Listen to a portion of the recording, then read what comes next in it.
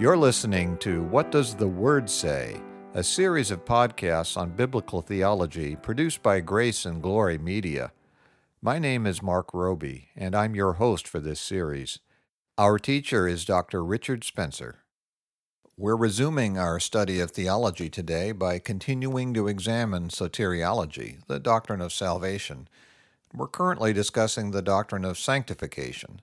Last week, we finished looking at 4 steps for holy living, which is necessary for a truly happy life. These 4 steps were taken directly from Romans chapter 6, verses 1 through 13, as expounded by the Reverend P.G. Matthew. How do you want to proceed today, Dr. Spencer? By moving on to the next verse, Romans chapter 6, verse 14, which says, quote, "For sin shall not be your master, because you are not under law, but under grace," unquote. Now we have to recognize that this verse starts with the word "for," which means it is giving the reason for what had just been said, which was, to put it simply, that we should live holy lives. And the first part of the reason restates something Paul said earlier, but in a slightly different way. He says here that we should live holy lives because sin shall not be our master. Back in verse 6, he had said that our old nature was crucified with Christ so that we should no longer be slaves to sin, which is saying basically the same thing. But now he goes on to say that this is true because we are not under law, but under grace. Now, many modern Christians would say that because we're not under law, but under grace, then we don't have to keep God's law in order to be saved. That is a common view, and it can be right depending on what exactly is meant by the phrase "in order to be saved." If you take that statement to mean that our obedience is not the ground or the basis for our salvation, then it's true. But if it is taken to mean, as it most often is, that we can be saved without keeping God's law at all, then it is a dangerous heresy. We keep making this point over and over in different ways because it is probably the most common foundational error in the modern church world, and it is a very serious error that will send many people to hell. And Paul anticipated this misuse of the fact that we are no longer under law, but under grace. I'm sure you're referring to the next verse, verse 15, where Paul asks, "What then? Shall we sin because we're not under law, but under grace?" That is exactly what I'm referring to. This is the second time in this chapter that he anticipates people misusing what has been said to justify a life of sin. In each case, he uses a rhetorical question to express the anticipated error. Remember that in verse 1, he started the chapter by asking, "Shall we go on sinning so that grace may increase?" And he answered that rhetorical question in no uncertain terms, by no means. And he answers this current question in exactly the same way, by no means. Or it could be translated, may it never be. It is a very strong rejection of the idea. We cannot go on sinning in order to increase the grace shown in forgiving us, nor can we go on sinning because we are saved by grace and not by our own works. In either case, the idea is preposterous. We are new creatures. We have been changed. We cannot and will not go on living the same old way. We used to be slaves to sin, but we were united to Christ in his death and resurrection, and have therefore died to sin and been raised to a new life of holiness. Paul explains this again in a different way in verse 16. He says, "Don't you know that when you offer yourselves to someone to obey him as slaves, you are slaves to the one whom you obey? Whether you are slaves to sin, which leads to death, or to obedience, which leads to righteousness?" In other words, he's telling them that if they go on sinning, they're returning to being slaves to sin, which leads to eternal death, or we could say, to hell. And no one who has been born of God will do that. If a person continues to live as a slave to sin, he has not been born again. Our Lord himself made the same exact point. In John chapter 8, verse 31, we read that Christ said to some of the Jews, quote, "If you hold to my teaching, you are really my disciples," unquote. Notice the conditional statement he begins with. If you hold to his teaching, then and only then are you truly his disciples. And he goes on in verse 32 to say that if you are his disciples, quote, "then you will know the truth, and the truth will set you free." And these Jews took serious exception to Jesus implying that they needed to be set free. In verse 33, we read that they responded by saying, quote, "We are Abraham's descendants and have never been slaves of anyone. How can you say that we shall be set free?" Yeah, the Jews who were speaking with Jesus were offended by this teaching, just as many people are today. They thought they would be saved by virtue of being a Jew, just like many people today think they will be saved by virtue of having prayed a prayer, or been baptized as a Christian, or being a regular attendee or member of a church, or just being a nice person. But Christ disabused them of this idea. We read his reply in John chapter 8, verses 34 to 36, quote, "I tell you the truth, everyone who sins is a slave to sin. Now a slave has no permanent place in the family, but a son belongs to it forever. So if the Son sets you free, you will be free indeed." That reply doesn't leave any doubt, does it? And there's that nasty word slave again, the same word Paul insists on using. And Christ and Paul both make the same point. As we just read a moment ago, Paul said, "Don't you know that when you offer yourselves to someone to obey him as slaves, you are slaves to the one whom you obey?" The idea here is very clear and makes the modern teaching about Christians not having to obey God's laws an obvious lie. Both Christ and Paul are telling us that if we have been born again, we cannot and will not go on living in sin. To do so would demonstrate that we are, in fact, still slaves to sin. But as Christ said, if the Son sets you free, you will be free indeed. Jesus Christ never fails to accomplish his purpose, and his purpose in saving his people is to make them holy and fit for heaven.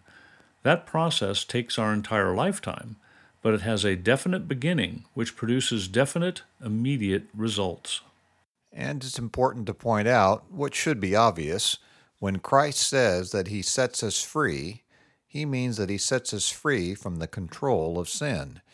In other words, we're free to not sin. It's the opposite of what some people think. He did not set us free from the law so that we would be free to sin. You're absolutely right about that. But it is consistent with sinful human nature to look for a so-called gospel that will allow us to continue to sin. And Satan makes good use of this lie.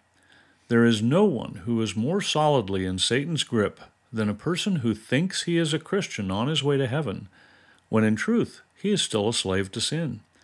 The person thinks he is saved, so he doesn't listen to warnings about hell or calls to repentance and faith. He just nods his head thinking that others need to hear the message, or the speaker is being legalistic. That's a very dangerous condition to be in. It is very dangerous whenever a Christian thinks that sin is not all that serious a problem. The fact that we have been forgiven should never, ever make us complacent towards sin. Rather, it should make us all the more appalled at our sin when we think of what it cost for God to forgive it. We must remember that as the supreme judge of the universe, God, who is infinitely holy, must punish sin. He cannot simply wink at it. That is why Christ had to come and die. There was no other way for God to redeem a people for himself. As our pastor likes to say, creation was, relatively speaking, an easy thing for God. He simply spoke, and the universe sprang into existence. But redeeming his people meant that God's own eternal Son had to become incarnate and then suffer the wrath of God and die in our place. It is incredible whenever you consider what was involved in our redemption. And Christians should consider that often. As Paul said in 1 Corinthians chapter 6, verses 19 and 20, "You are not your own. You were bought at a price." And Peter reminds us of what that price was. In 1 Peter chapter 1, verses 18 and 19, we read, "For you know that it was not with perishable things, such as silver or gold, that you were redeemed from the empty way of life handed down to you from your forefathers, but with the precious blood of Christ, a lamb without blemish or defect." Hallelujah. That's an amazing fact. And if we meditate on that fact, we will recognize how awful sin is. Every sin, not just big ones like adultery and murder, but little ones too. Jesus is to be the Lord of all of our life. Even our thoughts and emotions need to be brought under the Spirit's control. Paul wrote in 2 Corinthians chapter 10, verse 5 that, quote, "We demolish arguments and every pretension that sets itself up against the knowledge of God, and we take captive every thought to make it obedient to Christ." And we need to realize how serious that is. Every thought is to be obedient to Christ. I sin when I think something I shouldn't think. Now, I have to balance that statement by saying that Satan can put wicked thoughts into our minds, so just having a wicked thought pop into your head is not sin. But you must consciously reject that thought. You must recognize it as an attack from an enemy. Whether the thought comes from Satan, one of his demons, another human being, or even your own sinful nature, you are to recognize it as sinful and cast it out. If you let yourself relish the thought for a while, you are sinning. That does speak to the comprehensive nature of Christ's lordship. Our thoughts, imaginations, feelings, they all need to be controlled. Yes, they do. We are to be conformed to the likeness of Christ in every way. In Romans chapter 12, verse 2, Paul commanded us, quote, "Do not conform any longer to the pattern of this world, but be transformed by the renewing of your mind. Then you will be able to test and approve what God's will is, His good, pleasing, and perfect will," unquote. In the Greek, the first two verbs are present imperatives, meaning that this is a command and we are to do it continually. In other words, we are to continually fight to not be conformed to the pattern of this world, but instead to be continually transformed by the renewing of our minds.